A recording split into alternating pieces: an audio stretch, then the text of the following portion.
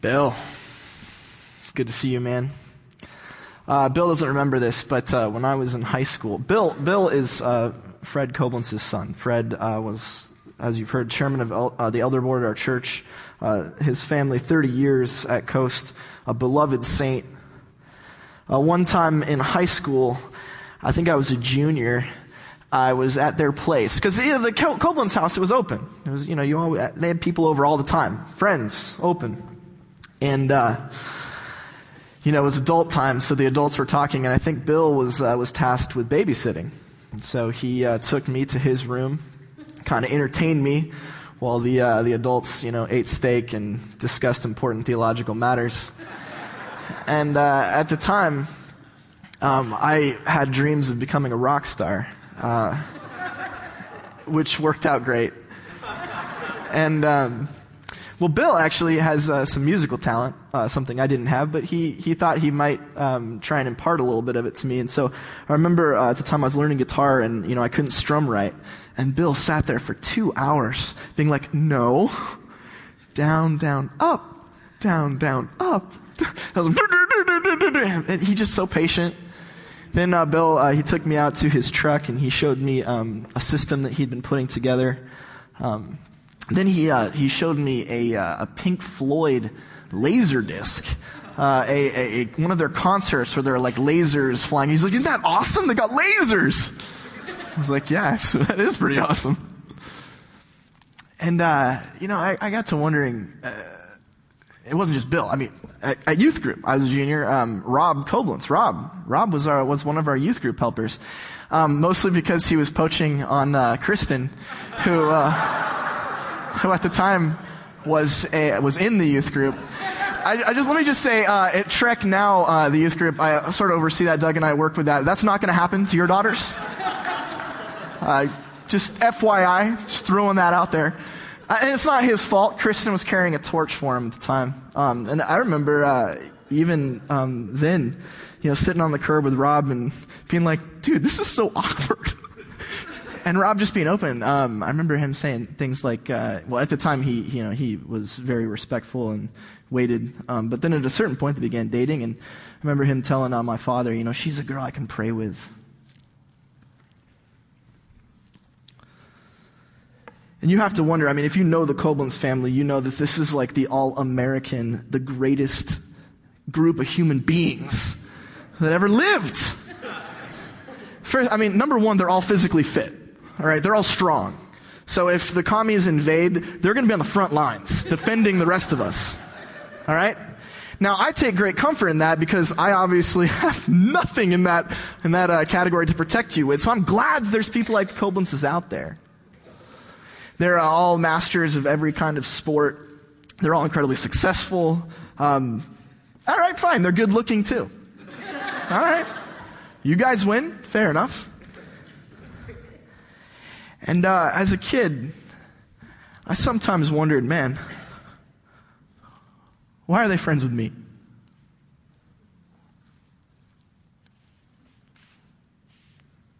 They got everything going for them.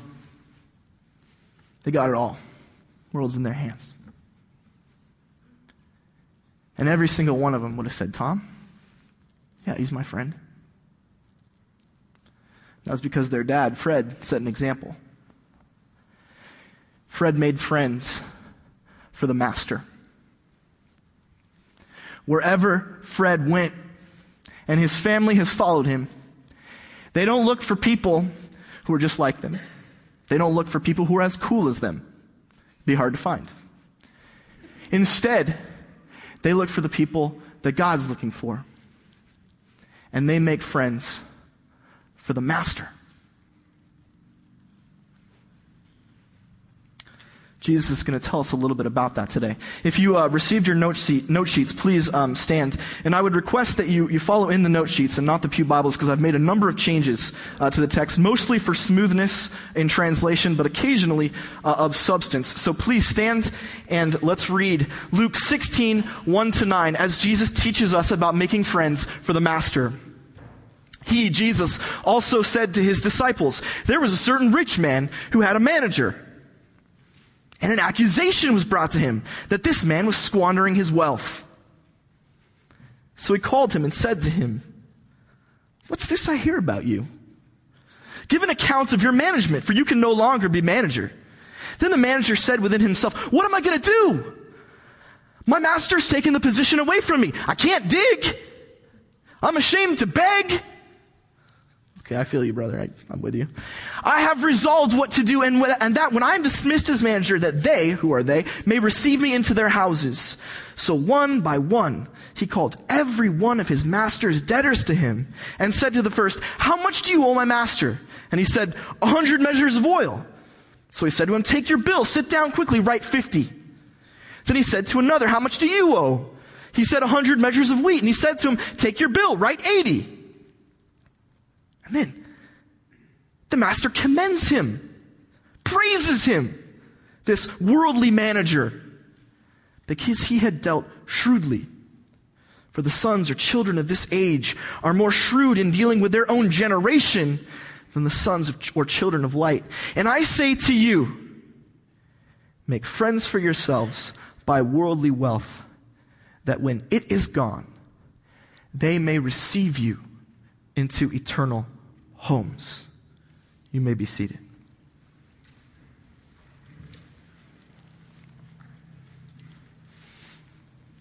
It's a long and storied history of this text. A lot of angry scholars yelling at one another about what it meant. I want to suggest up front that really we should think about this teaching of Jesus as almost like a sermon illustration. This is not a deep allegory. This is not a deep... If you get too far below the surface, you start getting confused. You're trying to assign this event and this circumstance to this thing in my life and that thing. And that's actually been one of the problems that interpreters have had all throughout the years. In fact, this text is very strong, even with our Roman Catholic friends nowadays, to talk about purgatory and indulgences. So they would make an allegory. They would say, well, they don't anymore because they've stopped doing indulgences, but back in the Middle Ages when they did, they would say, well, the priest can come, and the priest is sort of like the dishonest manager, and he can take some of your debt away so that you have less time in purgatory. And that was a way that this text was interpreted.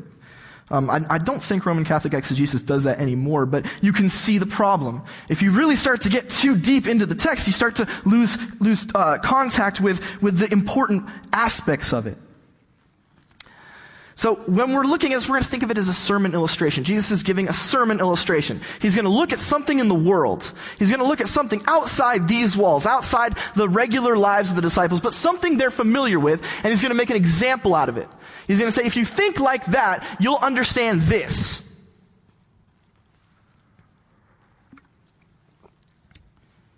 The other major important change that I've made to the text is, you'll notice I've used the word worldly in verse 8. A worldly manager. And in verse 9, worldly wealth. I'm using that as an English gloss for a word in the Greek that can mean things like unjust or dishonest.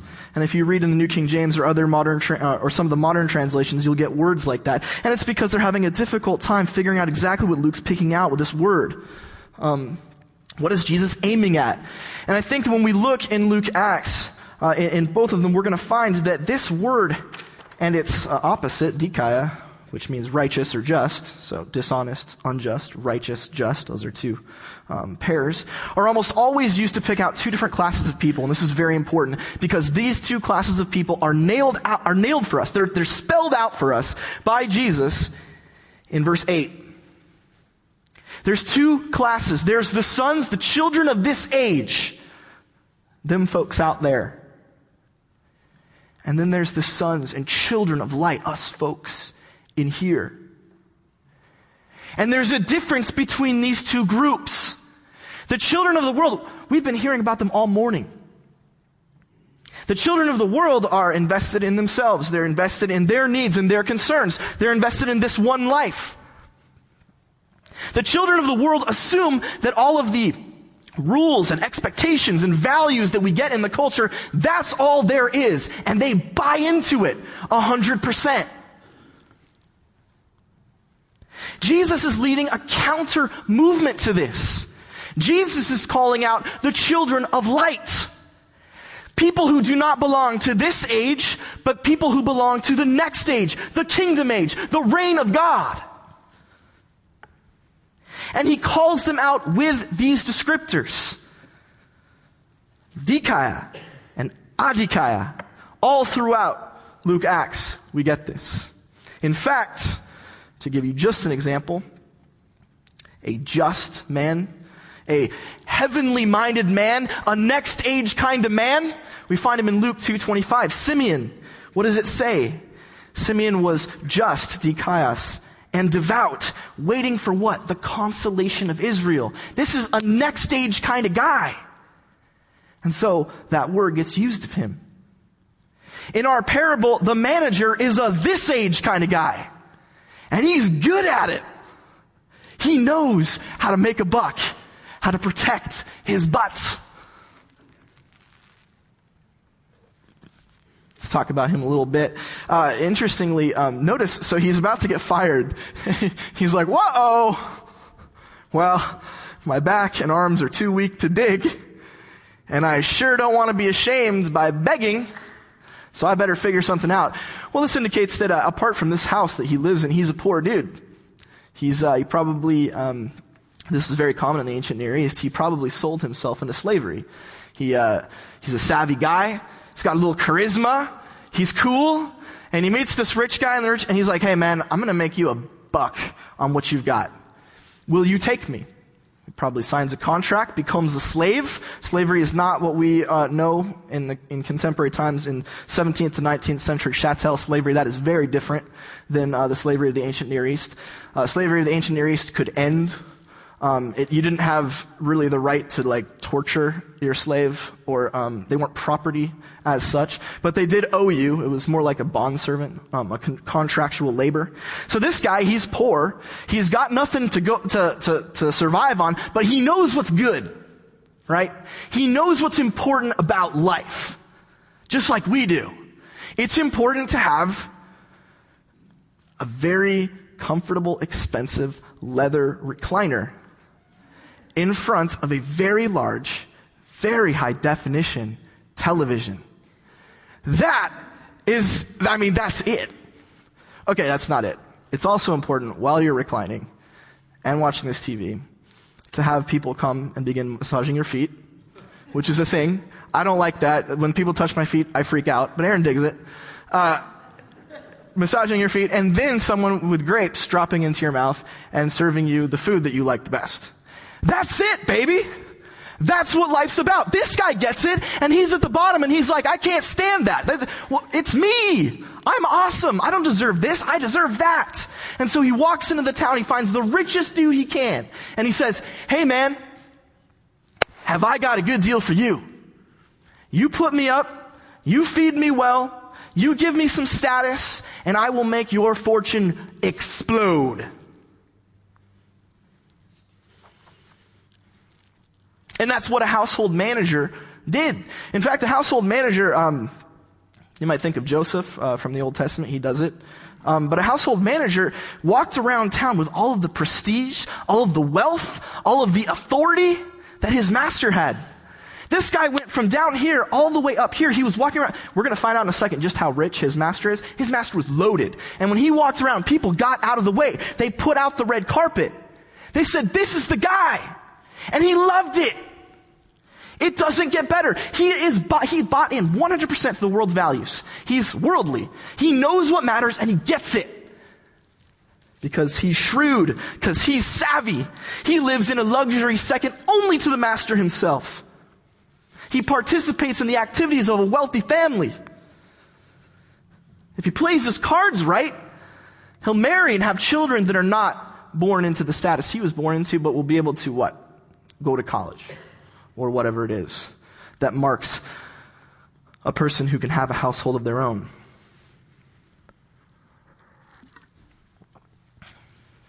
But this guy, he got too used to sitting that lazy boy. We don't know exactly what squandering his wealth in verse 1 means, but we can guess. I mean, what he's really about is ease, it's comfort. He's too weak to dig, he doesn't want to build his muscles, he's too ashamed to beg, he wants status. So probably he was enjoying it a little bit too much.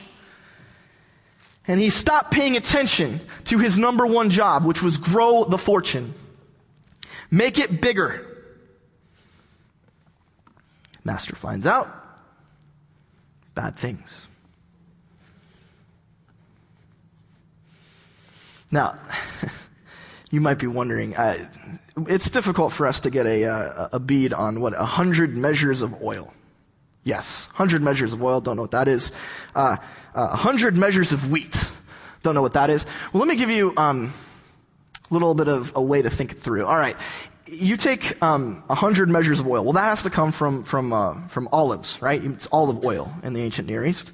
And in order to get 100 measures, sometimes they translate it jugs, but okay, 100 jugs of oil, you need how many trees? Well, you need enough trees such that the land it would take to have that many trees is about 25 times the average plot of land that someone would have in Palestine in the ancient Near East. Okay? That is a lot of land. These are the people that the manager is going to as poorer than his master. They owe his master, and they've got 25 times more than the average folk in the street. This guy, that tells you what about the master? He's the godfather. I mean, this guy runs the region. Seriously, he's in a throne. What do they say now? Made from the skulls of his enemies. This man is so wealthy, it's difficult for us even to get our minds around it. There is no way that anyone that is anywhere near him could have this kind of money. That's the guy that the worldly manager got a job with. Now, if that's the guy he's dealing with, and he says, oh, you had 100 measures of oil, cut that in half. Dude, that's like $500,000. Seriously, in US dollars. He basically says, hey brother, I know it's tough times, right? $500,000, no big deal, you walk away from that. Cool, right?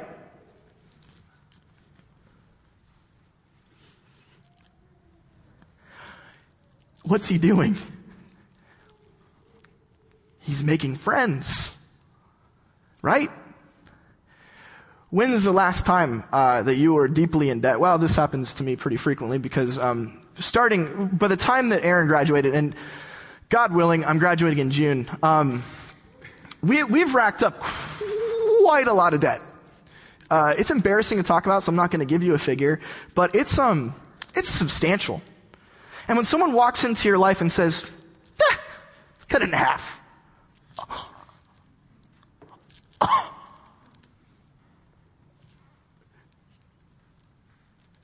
You have no idea what you just did for me.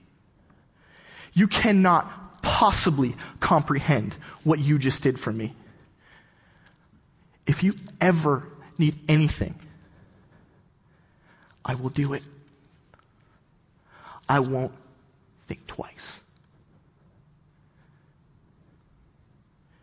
That was a crushing load that I could never get rid of. And there is nothing that I will not do for you. You've just earned yourself. You've just purchased a friend for life.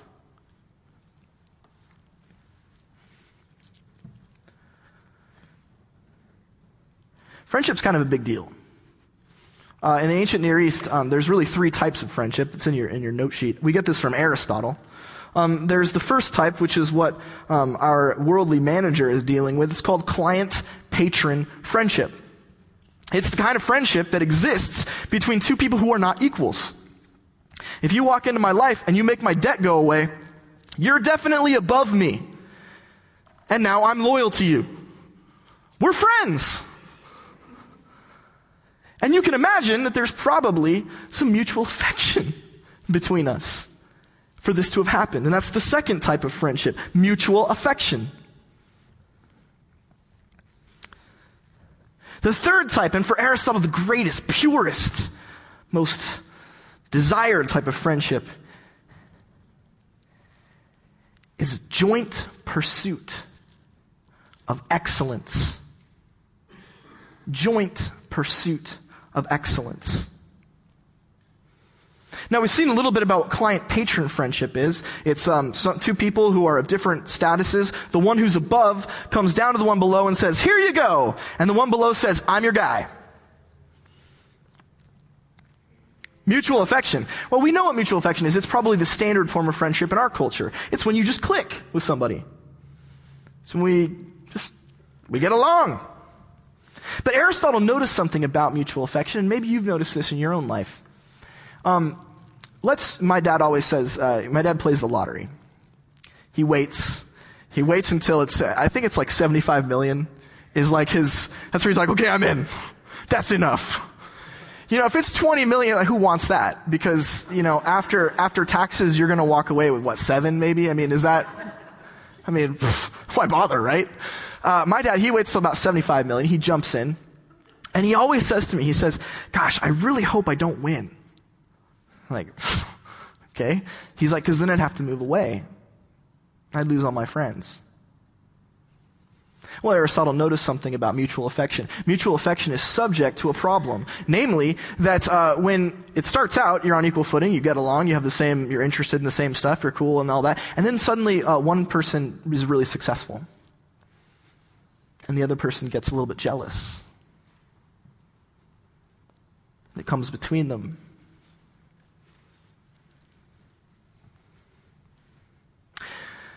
One person goes through a terrible time in life. They,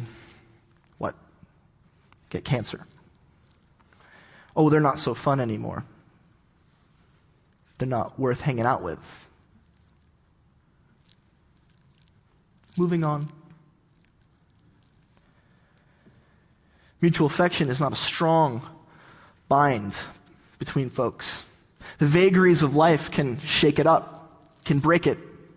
Aristotle says it is always fleeting. Enjoy it, but don't get too invested.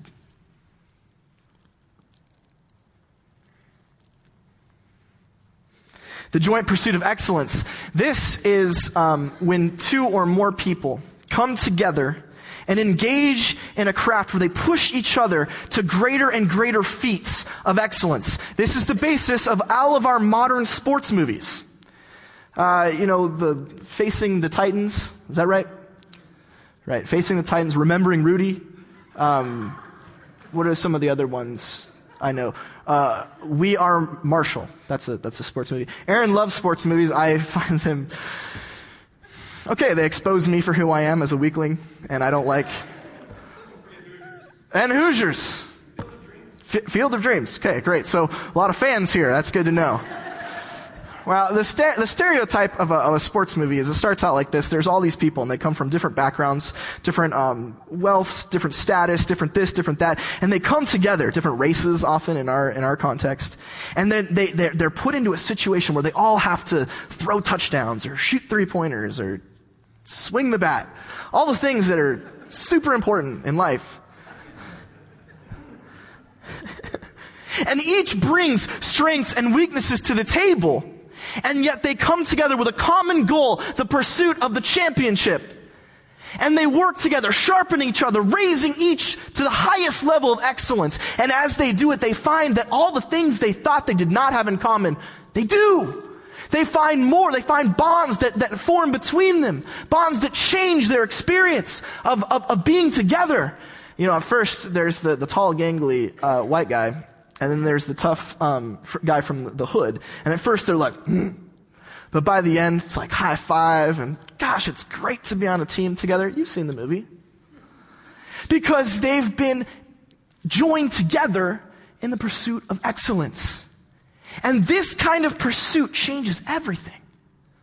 It doesn't matter who you are or where you're from. Notice that this is the only type of friendship that it doesn't matter if one person's up here and one person's down here. In the pursuit of this common goal, they become one. Ooh.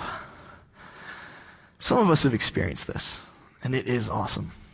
I joke a little bit, but really, when you find someone who shares your passion about something and you do it together, the bonds that you create they're phenomenal. But Aristotle says this too is fleeting. Because you win or you don't win the championship, but the team breaks up.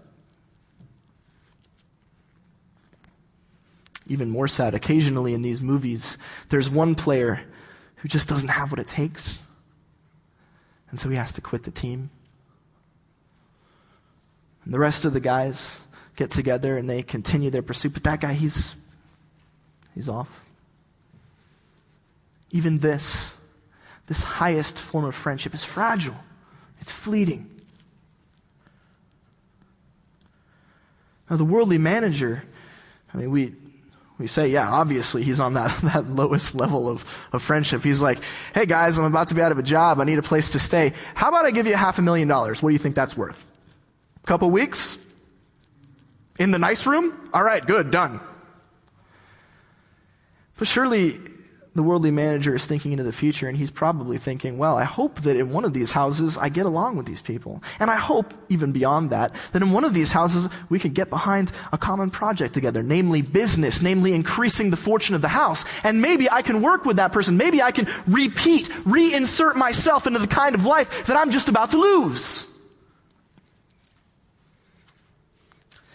The worldly manager's making friends.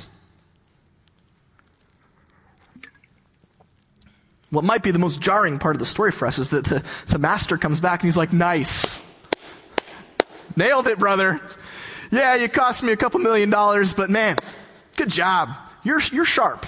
I like you. That might be a little bit weird for us. Well, in this culture, it's basically, you know what it is? It's the end of Scrooge. Okay? A Christmas Story. At the beginning, Scrooge is like, and he has all this money.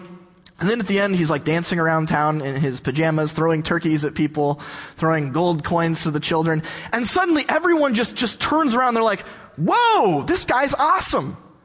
You see, everything that the worldly manager does is in the master's name. So when he gives you $500,000, it's not just the worldly manager doing it, it's his boss. And you're like, that boss is an awesome guy. I like him.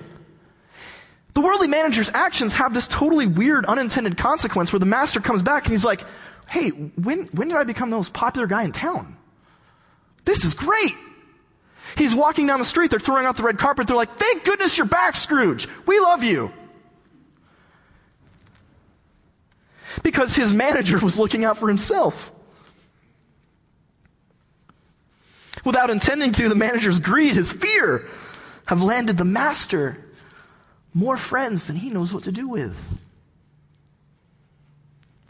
From now on, he's going to get a lot more dinner invites. And he's going to have a kind of credibility, a social cachet that's more valuable than the millions and millions and millions and millions of dollars that honestly he already has and probably doesn't need.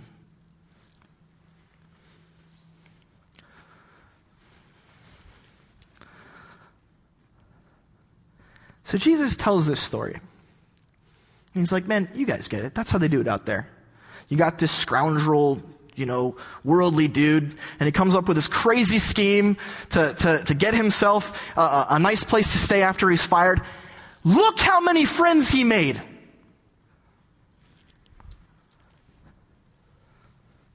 He's greedy. He's desperate. But boy, is he good at making friends or what? You guys, disciples, you don't have to be afraid. I'm taking care of you. You don't have to be greedy. We've given all that up. We've left that for the kingdom. Why can't you figure out how to make friends for the master? He's a scoundrel, a rascal. And suddenly his boss is the toast of the town. All he's trying to do is save himself. What do you guys think you are here for? You're here to make friends for me. I want to come back and I want to be the toast of the town. I want everyone to say, Jesus, yes. You're supposed to be making friends for me. What are you doing? You're supposed to be making friends for eternity. Look at the kind of friends that they're supposed to make. It says at the end of our text, And I say to you, make friends for yourselves by worldly wealth. And when worldly wealth, the world, is gone, they, your new friends, may receive you into eternal homes. These aren't the friends of remembering the giants, titans, We Are Marshall, whatever it is. These aren't friends that just break up after the project's over. These are friends forever. These aren't the kind of friends who are going to welcome you into their home, let you take your ease. They're not going to be able to give anything back to you. In this world, these friends, they're like Tom and the Koblentzes. Bill's sitting there, he's like, this kid can't play guitar. He's never going to be able to play guitar. I don't know why I'm wasting my time. Except that Bill does know why he's wasting his time. He's not wasting his time at all. He's investing in a friendship for the kingdom. He's making friends for the master. He's taken this awkward, useless kid and he's bringing him into the community of faith. He's giving him the kind of gracious welcome we all crave. And he says, this is what God is like.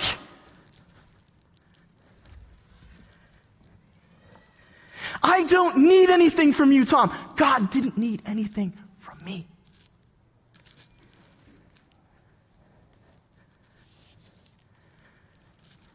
Jesus is about to get crucified, friends.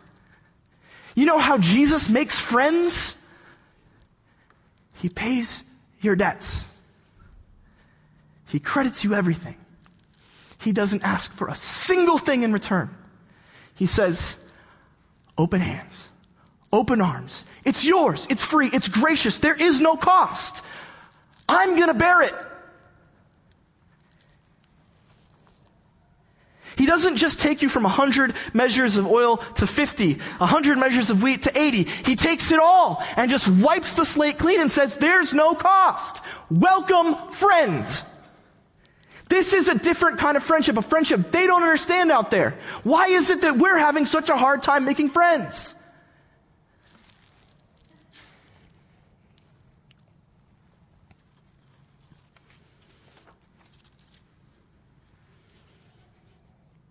When Jesus makes friends, there's no expectation of repayment.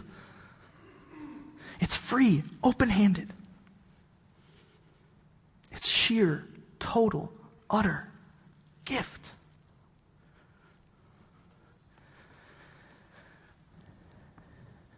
In your note sheets, it says, Jesus asks us to make friends for eternity. A friendship that doesn't break up over mutual affection. A friendship that's not based on my power and your lack of it. A friendship that is not a pursuit that will end. It is open, it is free, and it never, ever ends.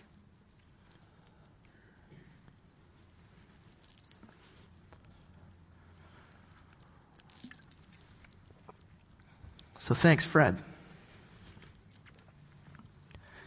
Thanks for teaching Bill and Rob, and I know Rick, but he's a lot older than me.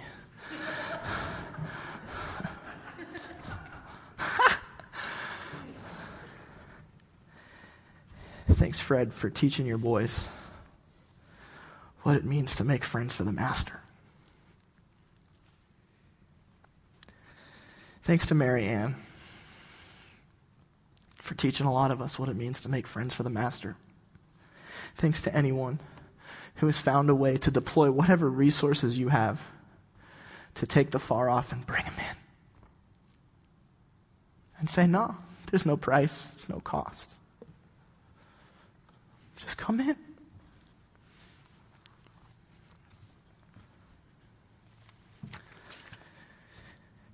You're not friends anymore.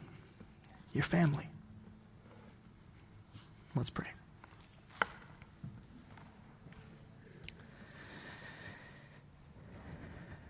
God, we pray that this church will carry on the legacy that Fred left us. God, friends for eternity. Friends at no cost, no price, no expectations. No barriers of status or wealth or class. Instead, your children, operating by your rules, free, open-handed, just like the cross. pray that the friends of this church will be family. In your Son's name, by the power of your Spirit, family. In his name we pray. Amen.